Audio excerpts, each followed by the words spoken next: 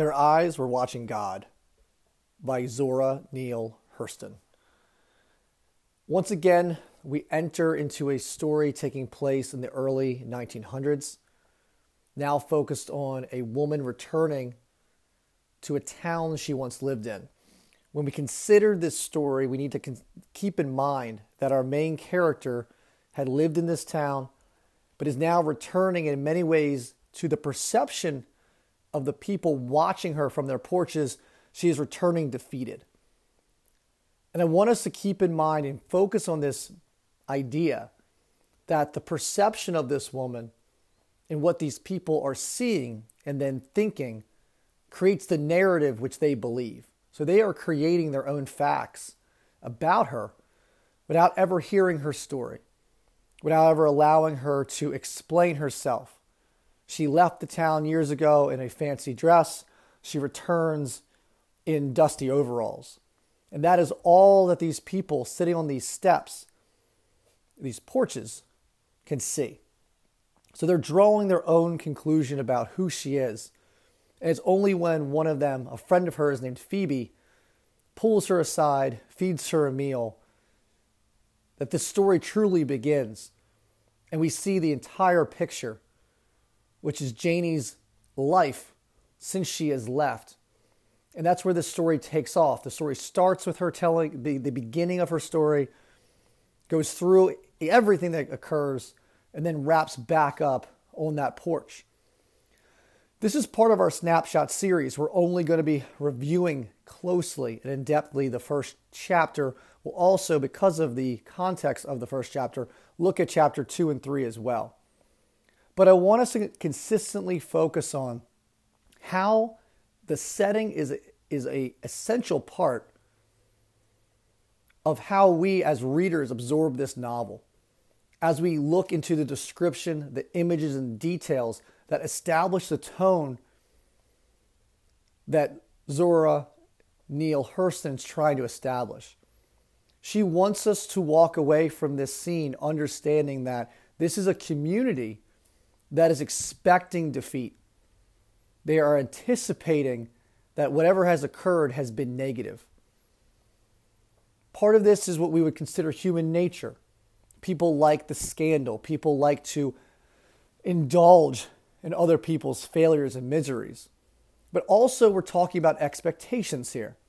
The fact that this woman left years ago with some amount of money, searching for love, searching for peace, searching for an opportunity, but then returning by herself in worn out overalls is all they need to see.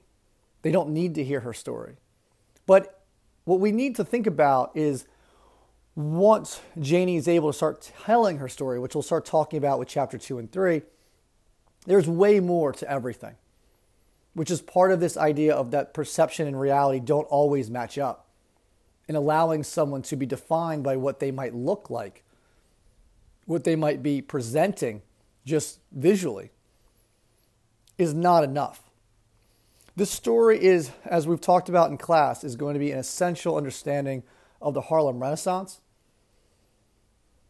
Our author was not financially well off during her time, was not as nearly as celebrated as she should be, and she became much more celebrated after she passed away, particularly starting in the 1970s and on, where her voice became that inspired many other female writers, particularly black writers, as they analyzed this time period. Race is always an essential part of stories from the Harlem Renaissance.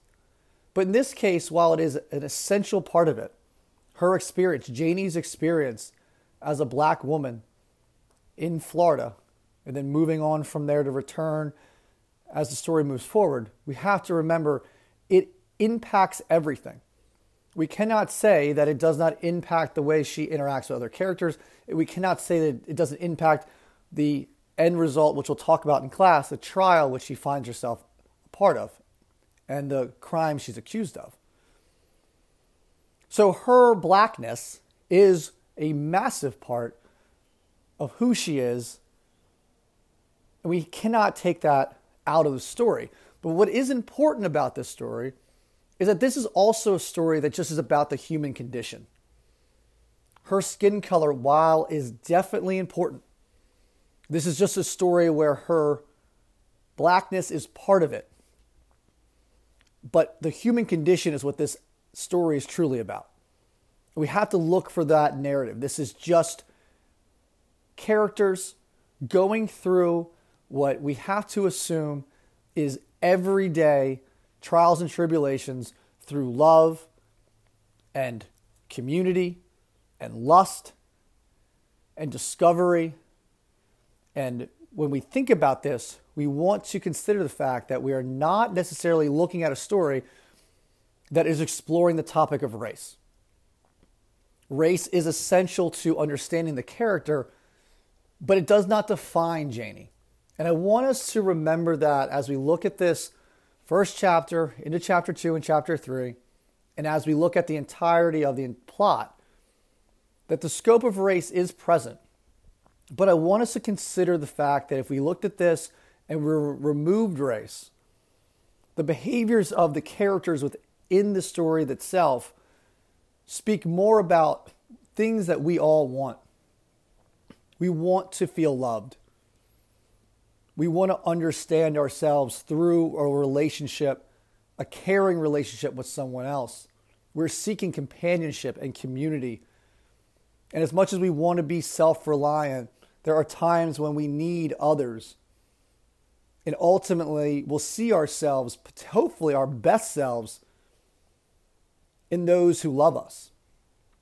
So as we look at this text, let's consistently examine how it's evaluating the human condition, the role of the female voice, the role of race, the depiction of men and how they express themselves, and early on, just the description, the images and details used to establish the tone, showcasing the characters on the porch who are merely drawing conclusions of loss and desperation from a woman who has been through so much, but that's not enough to draw the conclusion of her life just from a distance. It's only through the conversation with Phoebe that we understand exactly what this woman's gone through and how this is not necessarily a tragedy, but a triumph and something to be celebrated.